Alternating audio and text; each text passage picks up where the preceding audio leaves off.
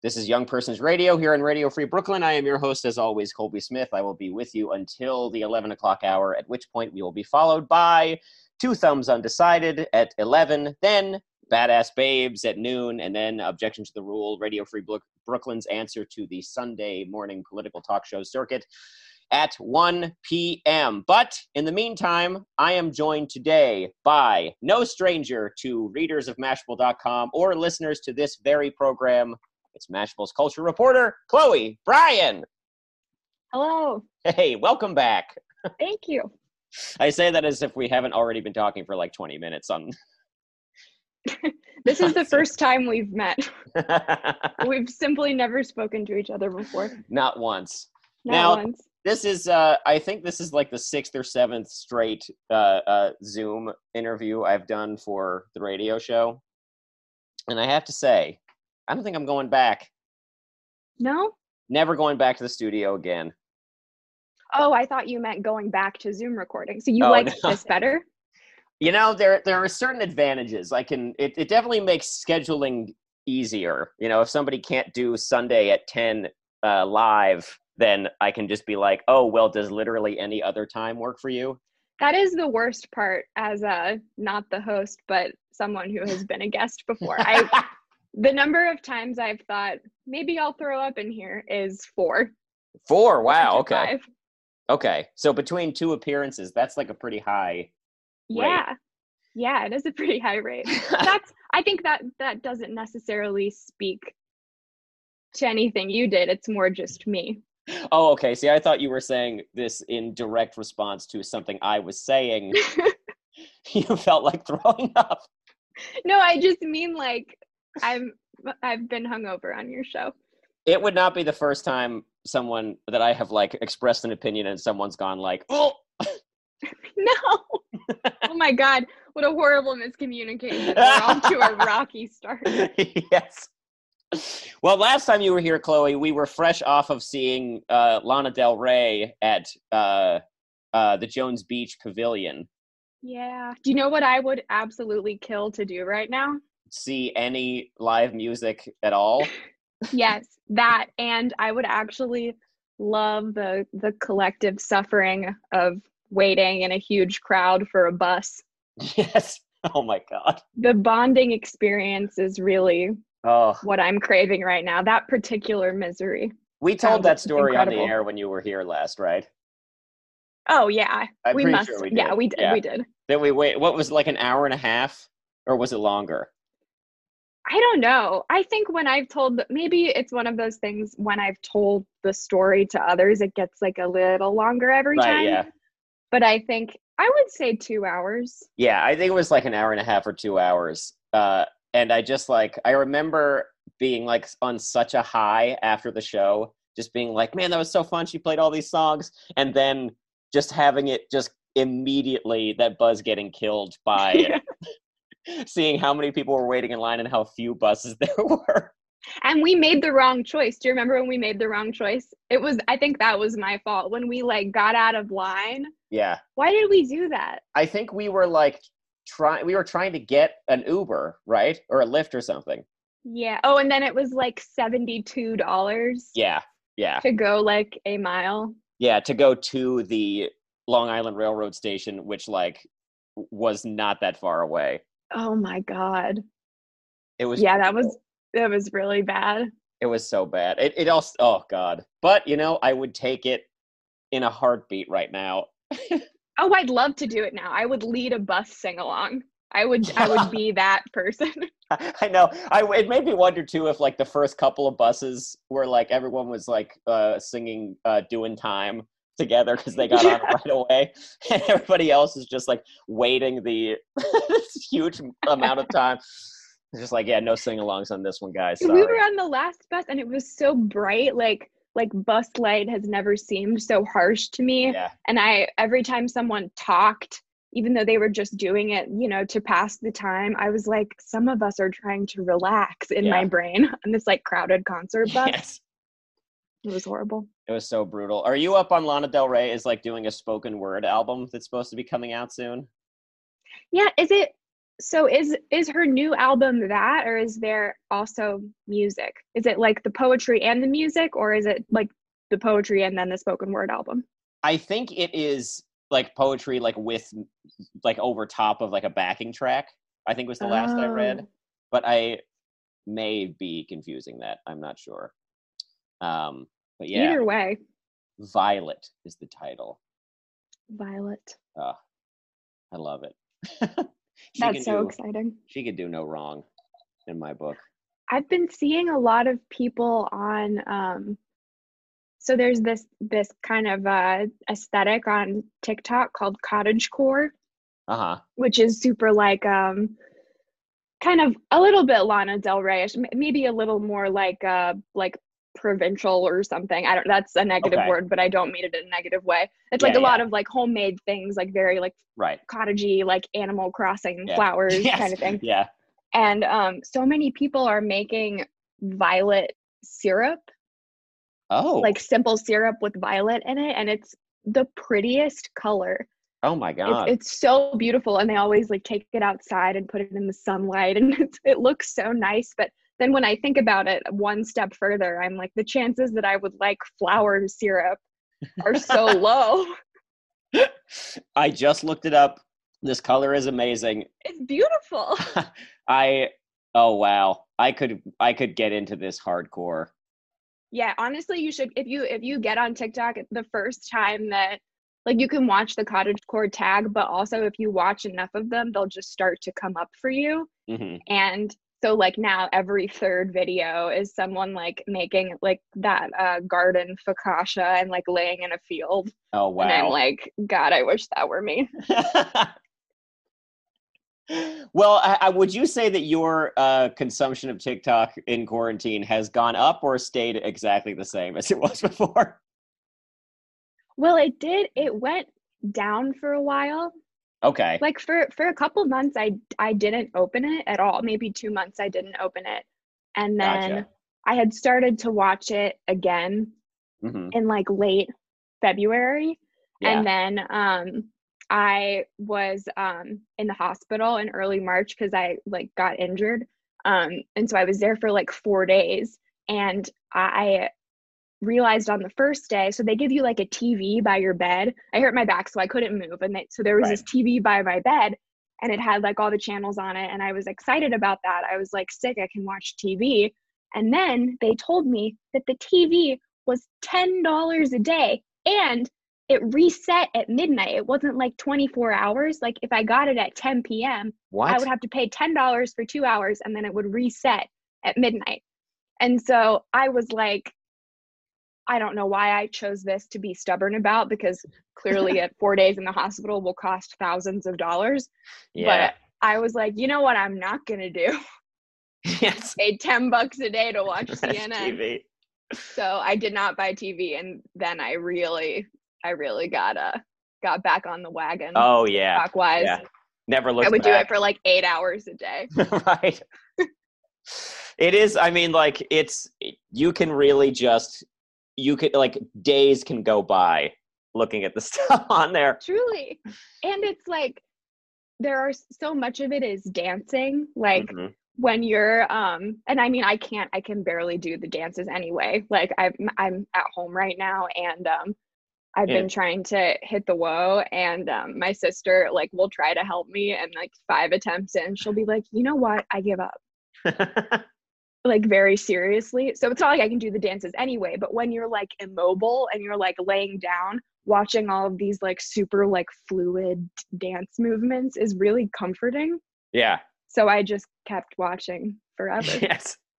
And it's lifting your spirits in these times. It is. It is. You got not to shout out Tart Magazine, Chloe, Yeah. Ryan, but you guys had a tweet that I thought was like so funny. That was like, how would you describe these times? And it was a poll, and it was like uncertain, unprecedented. What do you remember? What the other ones were? Trying. I don't remember the last one, but I thought about that because I've been watching TV like more. I don't have cable at home, but I've been Mhm. watching TV here. Yeah. And all the commercials, like every brand, sort of like how every brand sent out emails as soon as the virus got bad and people started to be in quarantine. You get a brand from fucking like Outdoor Voices, like, we're with you. Like, I'm sure you are, Outdoor Voices. Yeah, thanks. But all the commercials too for like even things like Walmart are like, in these unprecedented times, in these trying times, in these, I mean, it's like, yeah, I'm never going to use any of those phrases again, because absolutely not. I feel like I've heard them so many times. And, on one hand, I do not envy the advertising professional who has to come up with this stuff right now. But if I see another vertically filmed commercial set to that Rise Up song, I don't know what I'm going to do. It's horrible. It is like, we were talking about this last week because we talked about The Last Dance, that Michael Jordan documentary series that's airing right now. And it's like, you watch it, and first of all, there are so many fewer commercials just because like none of like the like mid-level companies have the money to buy them at the moment. And so it's like the same 3 commercials every break. And one of them is this like Facebook portal device. Have you seen this one? Facebook? No. It's like I don't think so. It's basically like their video calling, like their FaceTime thing. And it's just this, it's like they're doing it to some queen. This might even be Under Pressure, which is like a very like cynical choice for this time. And it's just now you feel like you can't use any of the words. Yeah, exactly. I know. I had to pause. Like, what kind of time? What kind of time is it? I found the tweet, by the way. The 4 choices are unprecedented, challenging, uncertain, or trying. And uncertain. And there's no clear winner. No one knows. Uncertain and unprecedented are pretty neck and neck at this point. But anyway, it's like, you watch TV and it's only like the biggest corporations that are responsible for so many of society's ills are the ones that you're like face to face with right now, and it's unescapable. It's a terrible feeling. Yeah. Anyway. So other than that. So I asked you here today, Chloe Bryan from Mashable.com, to talk about a book that I know we have both read, that you were right on top of when it came out pretty much, and it took me like 3 years to get on board the train, which is Lizzie Goodman's Oral History of the New York music scene from 2001 to 2011, Meet Me in the Bathroom. Yes. I actually don't think I was as up on it as I could have been. I think I waited a year. Oh, okay. Well, still, that's the good thing about it is that it's good at any time.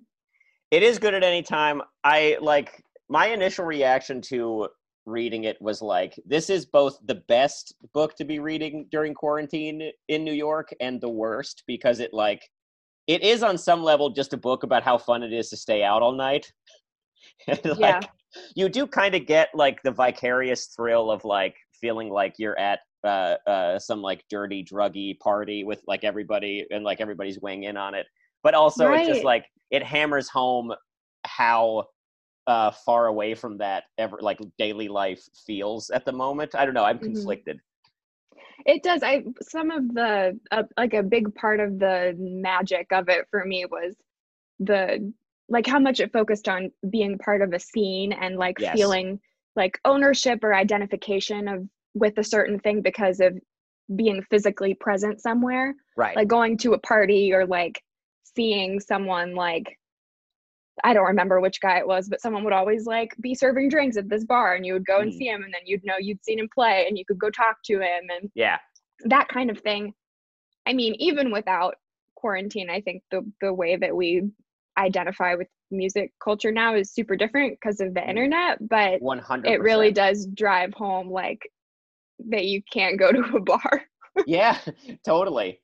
Yeah, I would just be reading it and being like yeah, like so and so like bartended here, and then he would get us free drinks all night, like you. And then I forget what bar it is, but there's one story about how it was like you would go in, you would put a 20 on the table, and they'd give you a bottle and leave you alone. Yeah, you can't do that anywhere during No. quarantine. Imagine No. doing that at like Washington Commons. Yeah, yeah. Oh my God. It's just the first bar I could think of. I don't know. Yeah. I don't know. Yeah, do it at Alligator Lounge. Your free pizza slice. Oh God, that With your pizza beer. is honestly, it's fine. But it is like it is kind of this like this. I mean, obviously, it's like a time capsule of this like era, but it's kind of like the last local music scene in a way. Mm-hmm. Because now, because like everybody just like throws their like mixtape or whatever like on Bandcamp or SoundCloud, and it's like I want to be famous everywhere. Like it doesn't matter. I just feel like local scenes don't exist in the way that like we grew up thinking that they did because of the internet. Yeah, like the idea, sort of like the general idea of a local scene, I think is in some ways like really, really strong because of the internet. It's just cultivated in a different way. Like Yeah. the work you put in to be someone's fan, or the I don't know, like the exclusivity of it is Mm-hmm. just made in such a different way. Like, I mean, you see that with like stans, or like knowing all of these like deep cuts because you found them online, or like Right. things leaking and your position on the leak and your position on what someone has said in the past or whether they're problematic. Like Right. it's just that part is so different than anything like this, but the sort of like I was there feeling is Totally. the same. Yeah, for sure. Yeah, it's definitely like a question of scale, I think, now. And like I think the one of the things that's like most interesting about the book to me is that like it totally does like succumb to that thing of like, you know, it's just on a certain level, it's just kind of like these people like nostalgic for their youth and like romanticizing a certain era of New York in a way. Uh-huh. But I do feel like Lizzie Goodman is like very smart about describing the specific ways, like the specific circumstances that like allowed that to happen, and then the same set of circumstances that like let it kind of dissipate at the same time. Like she takes a lot of pains at the beginning of the book to be like, New York was rich because of the dot-com boom, so people were opening up record labels and venues for people to perform, and the music industry was still in New York in a big way, and like was flush with all this money from CD sales in the 90s.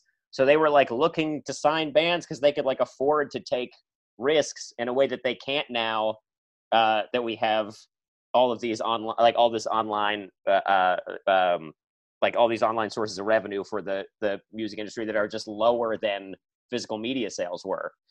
And I did not expect that level of like clear-headedness, I guess, about it. I kind of expected it to just be like, those were the days, but it's like, it's smarter than that, I guess is what I'm trying to say. Yeah, I think so too. Well, yeah, like people move still to New York thinking of it as like this idea that doesn't really exist, and I guess never really did in the way people have like mythologized it. So Right. it's good to see that. I don't know, like it's just exactly what you said. Like the conditions that created that sort of freedom like didn't have roots in freedom at all. They had roots in capitalism and Right. the internet, which ultimately destroyed those things anyway. Yeah. So it's I thought one of the things I really liked about it is that it struck a good balance between like realism and mythology. Totally. Because the magic of feeling like you were in those places was real, but they were also in context. And whether the characters in the book think that or believe that or not, like I think some of them do and some of them don't, but giving both of those things equal weight, I thought was a really good choice. And Totally. One that taught me a lot because I wasn't in New York then. Right. And I really didn't when I read the book, I came to it pretty fresh about that era. Like when the music was coming out, I mean, I was a kid and I was just starting to get into music, that wasn't like what my parents were playing in the car. I was starting to like find it for myself. Mm-hmm. But most of the bands, with a few exceptions, most of the bands that they talked about did not feel accessible to me. Like when I would bring them up to like the teen boys I was friends with, like they would sort of gatekeep them to the point where I was like, okay, well, fuck you guys. I'll just find something else that I like. Yeah. And so, and when this music in this book was coming out, I was listening to Rilo Kiley, basically. Totally.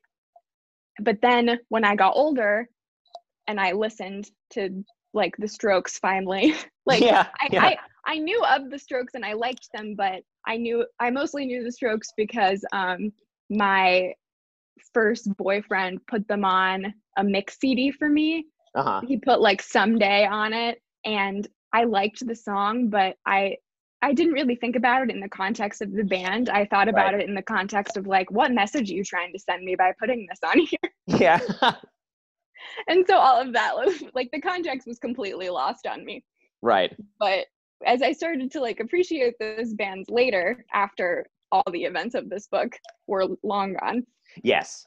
Yeah, I was like, okay, it's good to like understand what was going on in a way that I didn't before. Yes, I was also a bit of a Johnny come lately to this like whole crop of bands that they talk about in the book, where like there was a Strokes song in an episode of Scrubs, which is the lamest way to get into like an otherwise very cool band. Well, the Regina Spektor is one of my favorite artists ever, and I found out about Regina Spektor because she was playing in An American Eagle. So that's so funny.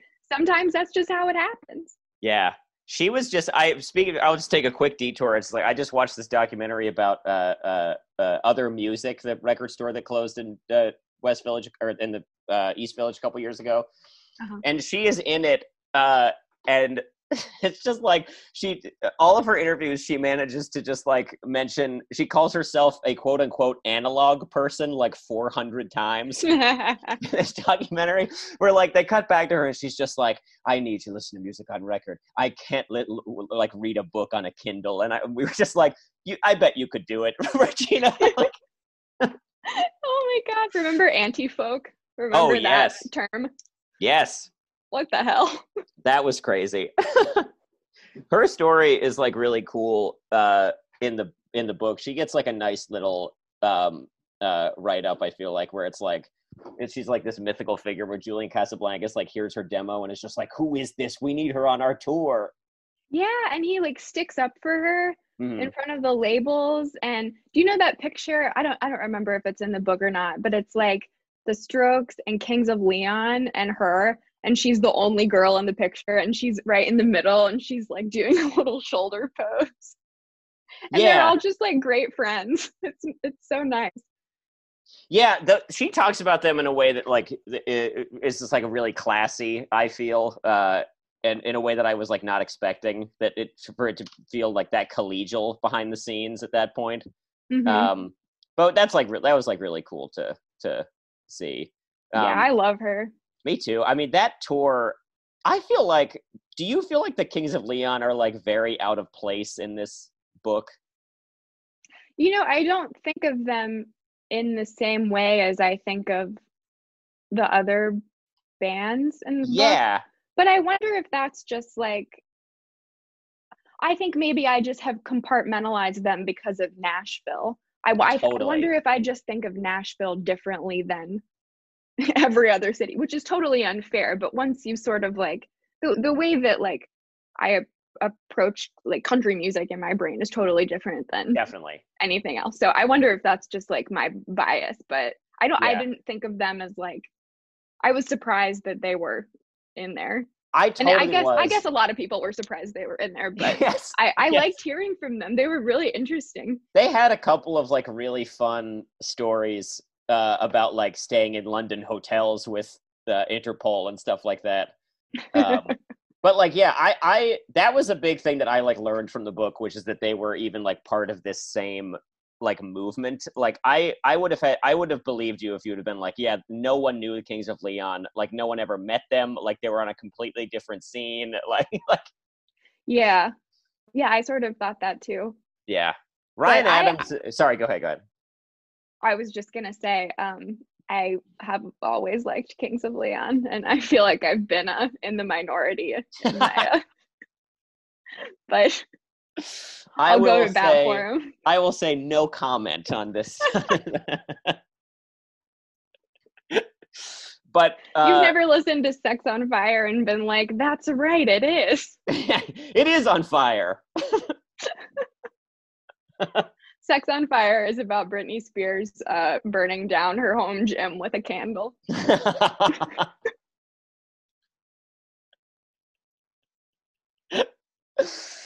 Oh man, if only that were true. Then I would be like the biggest Kings of Leon stan there is. Right, it's crazy they didn't mention that in the book. Yeah, Ryan Adams is a similar one where he's just like he like comes from like one of the Carolinas and just like comes through New York sometimes. And like one of the funniest moments in the book for me is when the Strokes tell him not to hang out with them anymore. Oh, I loved that. I think I read this right after that Phoebe Bridgers story came out, and so when I saw Ryan Adams appear, I was like, "Oh, not this guy." Here we go. Yeah. And then everyone was mean to him, and I was like, "Great." It's so funny because his reaction is just like every bad friend you've ever had being like, "What's the big deal? Like, I don't know what I did. Sounds like a problem with them." Right. Yeah. Or like, yeah, just like the entitlement. Yeah. Or like, yeah, just he just seems like a person who I imagine him just constantly around with a guitar on him, just like responding to things with little songs and then being like, well.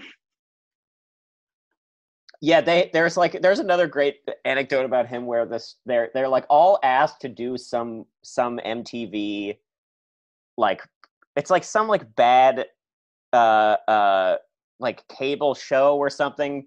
It's like MTV Prom or something. That's not what it's called, but it's like something like that. And like the Strokes and Interpol both say no, and Ryan Adams is like, yeah, I'll play my songs on the TV. Anyway, I wish I had this specific thing in front of me, but I know I don't have the book in front of me. No, me neither. It's in New York, and my brother has it. And I thought about trying to get him to bring it, but he's like quarantining in a different spot. And I was like, are you going to have 2 weeks of anxiety attacks because you need a copy of this book right now? And I decided against it. Yeah. That's probably the safe track there. Yeah.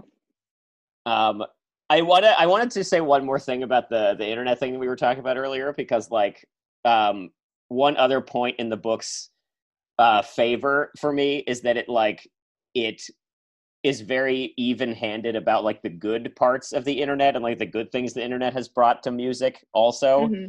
Because like there definitely is like a fair share of record executives in this book being like, the internet like ruined music, like we have no money now, like yada yada yada. And then Harmar Superstar of all people is just like, no, the internet's great. Like he's like people are like super fans of mine and they know everything about me and like that's awesome. And I think it was him who brought up this point that I had never thought of before, which is like the internet allowed like young bands to get exposed to music they like that they never would have found otherwise. And it just like it had this like very real change on like the sound that bands had after like this era that the book is covering. And I never thought about that, about how like you know, before this, the reason like local scenes had such a defined sound, like be it like the MC5 and like Iggy Pop and like Detroit and like their era and then like the New York punk scene and all that stuff, is because like people only heard the music that was like happening around them and that was for sale at their local record store. Mm-hmm. And I never thought about the ways that like the internet just kind of allowed for like a more like cosmopolitan sound to emerge, which, you know, it's a nice thing to think about.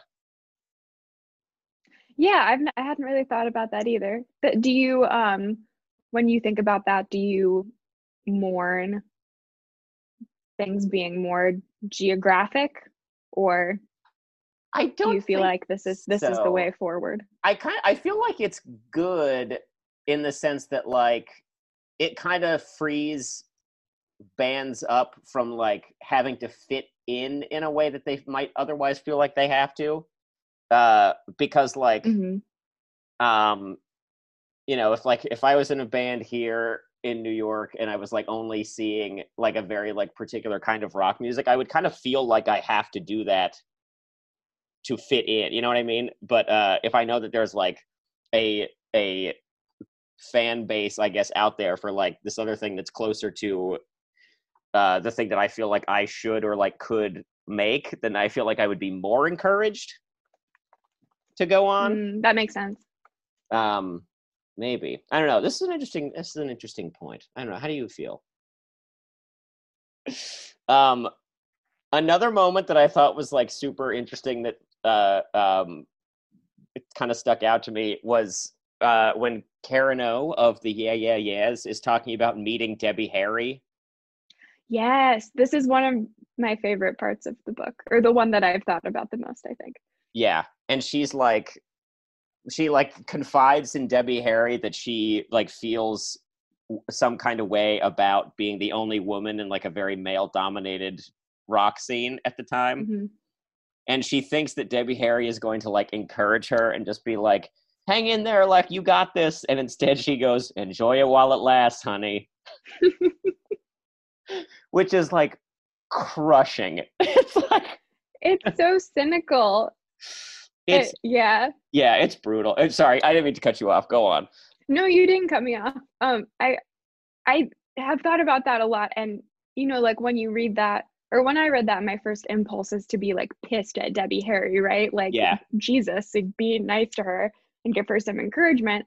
But I mean, there's obviously truth to it for a lot of reasons, but it's also kind of reminds me of, like, this idea that is still, like, pretty pervasive, that if you lean in really hard to your identity as a woman and in your work, or if you, like, focus on how you're treated, your Mm, work can easily become about that yeah. instead of what you wanted to make in the first place, and that's not fun, and you Right. won't enjoy it. So it's just this, I mean, it is just crushing to think about, but I feel so, my feelings about it are so complicated. It You see is, it in, yeah. like, people talking about working in male dominated fields even now, when when you think of, like a whistleblower at a tech company or something, who's a Right. woman who's talking about, like, sexism in her workplace or how she feels isolated. When you hear those people's names now, that's what you think. Yeah. You don't think about their work in the same way, and that's, a cultural problem, but it's real. So I mean, maybe Debbie Harry was just like, leave me alone. Yeah. Yeah. I don't know if she was, like, predicting Uber or anything, Yeah. Yeah. but it did make me think about that. It's just a conundrum. It's like a Definitely. conundrum that anyone faces if they're not a man in a male dominated atmosphere. Right. I guess, yeah, because, like, I think part of what was so crushing to me about it is, like, what Karen O, what she seems to want from this interaction in, like, her telling of the story is this, like, older, maybe not so much mentor figure, but definitely, like, someone she looks up to, being like, it's okay, like, it gets better, you know? Hmm. And instead, Debbie Harry comes back at her and is essentially saying, no, this is as good as it gets. Right. And it's also this incredibly famous woman implying that something is over for her, Yes. which is so sad. It's devastating. I'm laughing, but I'm laughing because it's sad. Yes. Yeah, no, I know. That kind of laugh. Yeah. That quarantine laugh. Yeah, that one that we all know too well. Um, but yeah, it's like it's that I feel like it hit me in a way too because it's like it plays on a very like intense fear that I have in general about life, which is just like, what if this is the best part? You know what I mean? Yeah. Like, Yeah, that's real. and Debbie Harry was like very literally telling Karen O like this is the best part. Like you need to appreciate like in some way. I mean, maybe I'm reading too much into it, but that's definitely how it struck me. No, yeah, I don't think you're reading too much into it. There's all, I mean, in so many things, there's this tension between ambition and, like living in the moment Mm-hmm. messaging. And it's so hard for those two things to exist together. Yeah. And especially if you're a woman, Right. and it's very, I'm glad, but also not surprised that the both of us focused on that exchange in such a big book, because Yeah. it is really affecting. It's really affecting. It also kind of hits on another sort of like interesting tension in the book, which is like this contrast that she draws between the band, like the Manhattan bands, like the Strokes, who are like they kind of represent like chaos in a way, where they're just like stay out all night, like don't rest till you see the sun, like do drugs, like drink heavily, like all this stuff, and then like bring that energy into the music. Versus the like much more like domesticated, like what she calls the Brooklyn bands that are like the Vampire Weekends, who are just like, Ezra Canning is just like, I don't love to party. Like I like to get up in the morning and drink coffee. And it's like, it's interesting, but it's like all those bands who like that like Manhattan band generation kind of like make fun of or like implicitly call lame and boring are like the ones who have had these like very long, like rich careers. And like I know the Strokes like just put an album out this year, but they did kind of burn out in a way, and the Yeah Yeahs did kind of burn out also. So it's like they are like probably like the more fun and like more energetic like figures to have on the scene, but it's like they end up concluding that it's like a very like unsustainable method of like approaching your career, and that part was interesting to me because like surely there has to be some middle ground between like being a boring asshole and like just like burning yourself out completely, but it doesn't feel like they really reach a conclusion. Yeah, I don't know. I think in Vampire Weekend's case, they've been so adaptable, yes, that they've kind of fit whatever time they're in a way. I mean, not, you know what I mean, in a way they have. Like listening to their album that came out last year, I think it's super unique, but it still like seems like an album that came out in 2019. Totally. And like Danielle Haim's on it and stuff. Yeah, but I really like that album. I do too. My my little sister made me a Spotify playlist, and one of the songs from that is on it. And yeah, I thought that was really good. That's the awesome. Playlist is like the amount of sad girl music on it. I was like, here you go. Yep. You're launching off. It had like I don't know if it had Phoebe Bridgers on it, but it had like Wet and like Adrienne Lenker and stuff. Oh, sure. I know. But yeah, I think like with the Manhattan versus Brooklyn thing, it's another thing where having not experienced that, the contrast is sort of like comical to me, because those things have now been taken to their natural conclusion to such an extent that it seems kind of like, it seems silly. Like when people try to draw that comparison now, it's so, like North Brooklyn and the Lower East Side are both full of different people now. Yes. And so to draw that comparison now seems like a little like at like tacky. Totally. Or like I guess at best in 2020 at best tacky, and at worst like pretty harmful. But I understand that it was different then, so it's just weird to like wrap my brain around now. It's so foreign to me to even imagine Manhattan having like a thriving music scene. Right. Or like taking the L is this like enormous deal. Right, yeah. Like, obviously, like these places still like Mercury Lounge still exists. Like there are plenty of venues in like downtown in Manhattan for like bands to play in, but like no Mm. one lives there. Like I think part of the single thing about the book that makes that I am like very specifically wistful for is like everybody living in the same place that they're hanging out. You know, like Yeah, that's a really good point. because we've been like all pushed to like the far corners of Brooklyn, but then like all still work in Manhattan.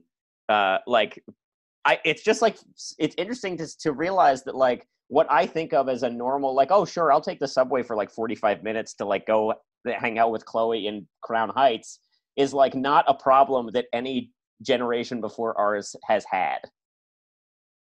Yeah. Well, yeah, and I mean we're so geographically close to one another, but it Right. takes so It long. takes forever. And I'm like, I know we're 3 miles away. Should I just walk? Like, Yeah, I know. I just walk for an hour. but yeah, like, yeah, I think the idea of meeting up and hanging out even is Yeah. totally different. Yeah. Like on the fly plans, you Yes. can't. I don't remember I don't know. I mean, I still make on the fly plans. I mean, now I Yeah. make no plans. I do Well, have a yeah. plan to sit outside later, so I guess Yes, that's yeah. something I'm doing. That's But my big plan, yeah. but just yeah, just the like let's get everyone together and like we're all in the same place already and we're all going to go to this thing where everyone else who lives here also is. Right. Seems very foreign to me. Yeah. Even just like seeing people on the street, I feel like happens. I mean, maybe it's because it was winter for a while and I just haven't done it in a while.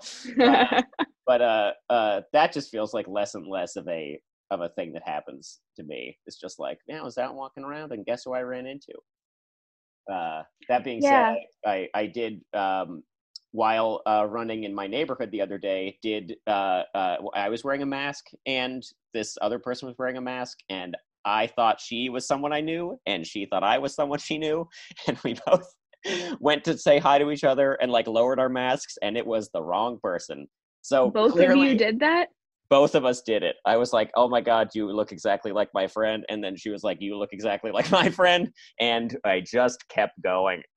Are you guys So, friends now? no. Oh my god.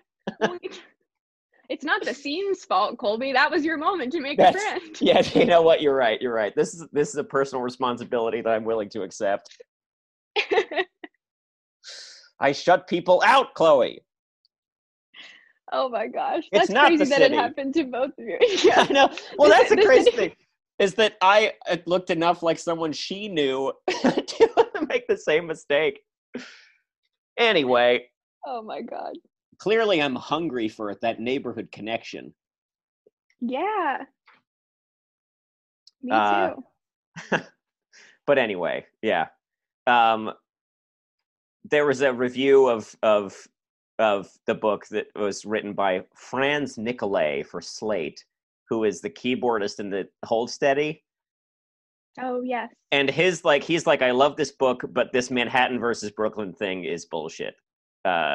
He's like, this is fake. Like, no one thought of it this way. Like Vampire Weekend didn't even live in Brooklyn. Like, it was just a like Manhattan bands warmed things up for everybody, and then they got resentful of like all the other bands that like came along immediately after them. Oh, okay. Which is very interesting to me as an idea. Yeah. I don't know. Go ahead. The fact that a lot of the Brooklyn and air quotes, I know everyone can see me doing air quotes right now, weren't in Brooklyn is funny. Yeah, it was like TV on the Radio was like the only band that actually lived there, and everyone else just like came and played. Like, oh my god, and no one even thought about that. Yeah, what was the deal? Didn't he talk about the yeahs in that article? Like, in some ways, they're like sort of coded as like downtown, Mm-hmm. And then in some ways they're coded as Brooklyn, and it's not really like super clear Yeah. what side they're supposed to be on, Yes. which maybe speaks to the bigger problem of the sides not being real. Mm-hmm. Yeah, that was super interesting to me. That like about the yeah specifically, because like I think of them as like so hard, you know, like their whole aesthetic is like very rock and roll to me, which is like Oh a my God. very lame thing to say. No, But I love them. I love them so much. I put this in my notes for this show, and I'm going to say it now, even though I wasn't sure if I would when I wrote it. The Yeah Yeah Yeahs were the first band that while I was listening to them, I made the connection that their music was making me horny. whoa. Literally the first, like, I obviously, like, music had made me feel like that before, but it was the Totally. first time that I was like, ooh, Oh, this is I horniness. get it. Here's what's happening. That's awesome. That's good. I'm glad that made it onto the show. Yeah, they're so good. Whatever album it was that had maps on it was the one that we just like had in the car, and just like Yeah, that's driving around with Fever that to playing. Tell, right? Huh? I think is that Fever to Tell? Yes, yeah, Fever to Tell. And That it was album's just like nuts. driving my brother around in the summertime, just like with that album on, is like, oh, that's choice. It's so good, and I had never heard a girl yell like that. Yeah. I was like, finally. Yeah, I know. I know. It made me feel euphoric. Yeah. And I know that there's like obviously like it's everything about it is like deliberate, but Right. because I do feel like they were like a pretty self-conscious band, but Definitely. it just sounded so like there was like no control. And as you know, like a 13-year-old, I was like, this can happen. Yeah, Like, seriously. Where it's like, but that is one of the coolest things about the book is that like there are like two things in the book that like everybody agrees on. Like one is that the Strokes dudes were cool, and the other one is that Karen O was like the most captivating person on stage that like anyone had ever seen. yeah. Have you seen them before? I have never seen them. I would love to. I saw them once but it was at a festival. Mm-hmm. And so I feel like it wasn't, I don't know. I mean, I loved it, and she was so captivating. Yeah. And I like even visually it was just amazing, but I wish I had seen them in like a venue. Yeah, that would be cool. We should, because we're coming into the last 10 minutes or so of the show here. We have not talked about James Murphy at all. which after reading his attitude in this book, I'm kind of fine with. Yeah, he's just one of those like public figures who I just have to accept. If I met him in real life or anyone like him, I would hate him. I mean, if someone in real life said 10% of the shit he says in this book, I would hate them with my life. But absolutely. I'm making the world's biggest exception for him, and I'm like, oh, it's so endearing. I know. I just like I got to a certain point with reading about him in this book where I was just like, if this guy comes into the studio one more time and insists on playing every instrument himself, I'm gonna lose it. I love when he does Ecstasy. That's my favorite. Oh yeah, I definitely wanted to bring this part up too, because it's one of it's like, just to set the scene, I guess, for people who haven't read it, it's like James Murphy's attitude for like the first chunk of the book is like this very like straight-laced, like does not do drugs, like does not really party, just like very like intense audio nerd who just like is really smart, so everybody like has him around. And then they convince him to do Ecstasy at this party while playing what he calls his favorite song, The Beatles' Tomorrow Never Knows. Which is like, this moment happened in like the late 90s in New York and should have happened like 30 years earlier. Where like someone's like doing drugs and listening to the Beatles and like having their aha moment. And all of his friends are interviewed in this segment and just being like, we saw James and he was so happy and he was dancing and we were like, we finally got to him. It's so absurd. Did you have something you wanted to say about it? I remember, I don't remember the person who said it, but someone was like, yeah, it's like listening to the blues for the first time. Oh like, my God. And I was like, I don't know. Maybe. Yeah. Maybe it is. Could be. It was like a weird thing that struck me as odd in like the first several chapters of the book, where people talk about like what like bars they were going to and why at the time. Is they would be like, yeah, we kept going to this one place because they played David Bowie and Led Zeppelin. And it's like, imagine wanting to go to a bar that played Led Zeppelin now.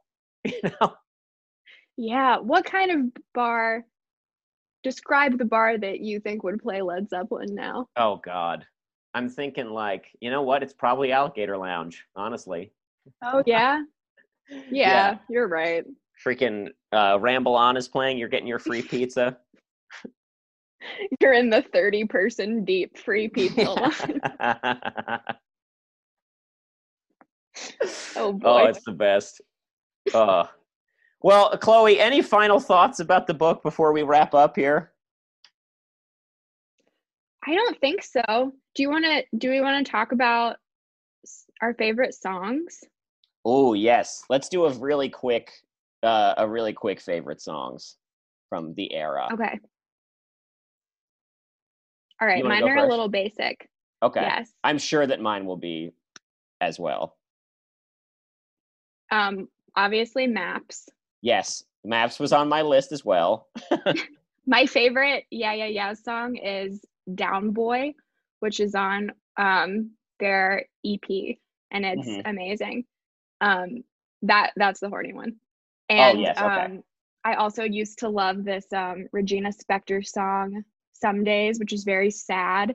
And I loved it so much. I would cue it up a couple times in a row on my iPod on the school bus when it was raining. So I knew I could really get the most out of the rainy ride. Yeah.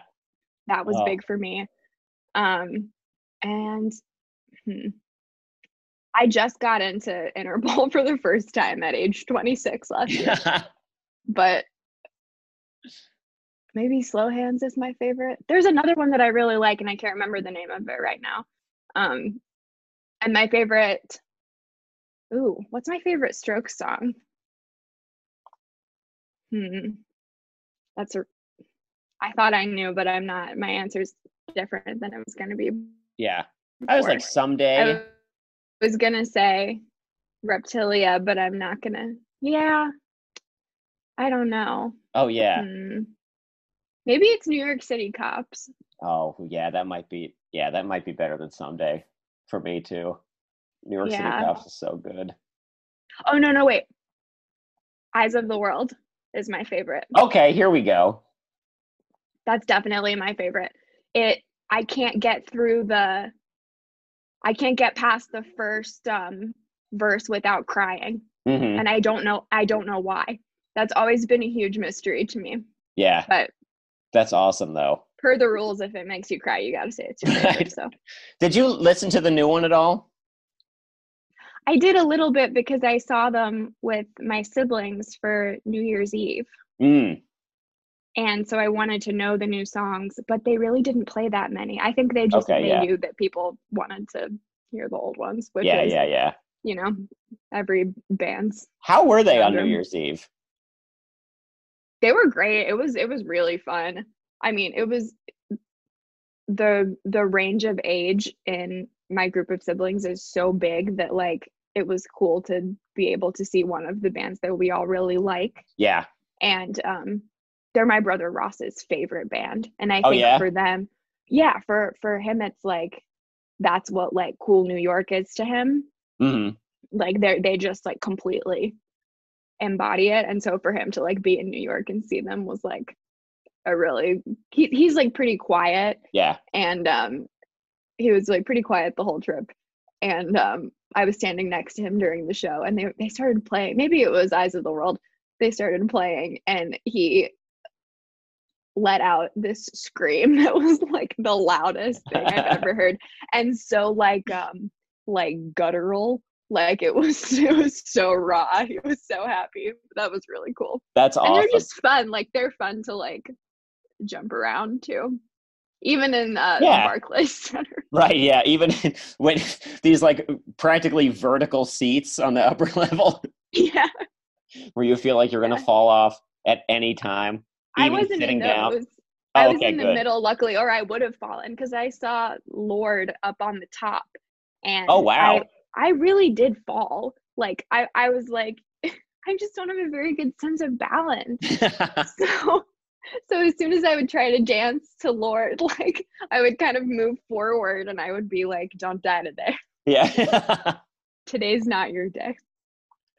I have to ask if the Strokes played Auld Lang Syne to go to midnight. They might have. Yeah. They definitely played something at midnight. Yeah. And their openers came out to play it with them. Oh, I don't remember. Cool. Who opened? There was definitely like a countdown. And of course, like Julian Casablancas was like, well, I guess we got to do this. Yeah, okay. That's the moment I wanted. That's good. Or they were like working out how they kind of split the set between like pre-New Year's and post-New Year's. And so like on stage, he would be like, yeah, man, you guys want to hear this one after? Or like really just working it out. So funny. That's kind of what you would want, honestly. Yeah, I definitely liked it. Well, rad. Well, Chloe, thanks so much for coming on and talking. Thank you for having me. It's so fun. Any parting words to the folks out there? Any final thoughts? Any well wishes? Anything like that? What if I was like, I actually have no well wishes? Yeah, no, I do. I hope everyone is staying safe and staying sane, and I'm hoping to go to one bar and listen to a Led Zeppelin song at some point in the future. God. Yeah. Or maybe a Yeah Yeah Yeah song. Yeah, I would be into that. I remember once like going to a bar in Williamsburg and like seeing a band like setting up in the corner, you know, and I was like, man, these guys, like, they were like, you know, they looked like very punk, like they like just all the normal like punk things you would think about a band, like they looked like that. Mm-hmm. And then they started playing and it was like the slowest, like countryest set I had ever heard. And I was interesting. I was like, this is wild. Like, I don't know what they're going for. But I was like, you know, for surprising me, my hat's off to you. That's cool. Yeah. They defied expectations. That they did. Yeah. Love to see it. It was cool. Anyway, now one day I'll find them and I'll sign them. Yes. Ooh, do you want to start a label? I do. What should we call it? Oh my God, I don't know. We'll have to think about it. Death from Below. Death from Below. Or Life from Above. We can flip it either way. Yes. Easy listening. Yeah, this episode has inspired me to start an easy listening label. Well, Chloe, thanks so much. It was really fun to talk to you. And thank you. Maybe we'll do another book club episode sometime in the future. We should. That would be great. Well, stay safe. Take care. It was good to talk to you. And everybody else, stay tuned to Radio Free Brooklyn. We'll talk soon.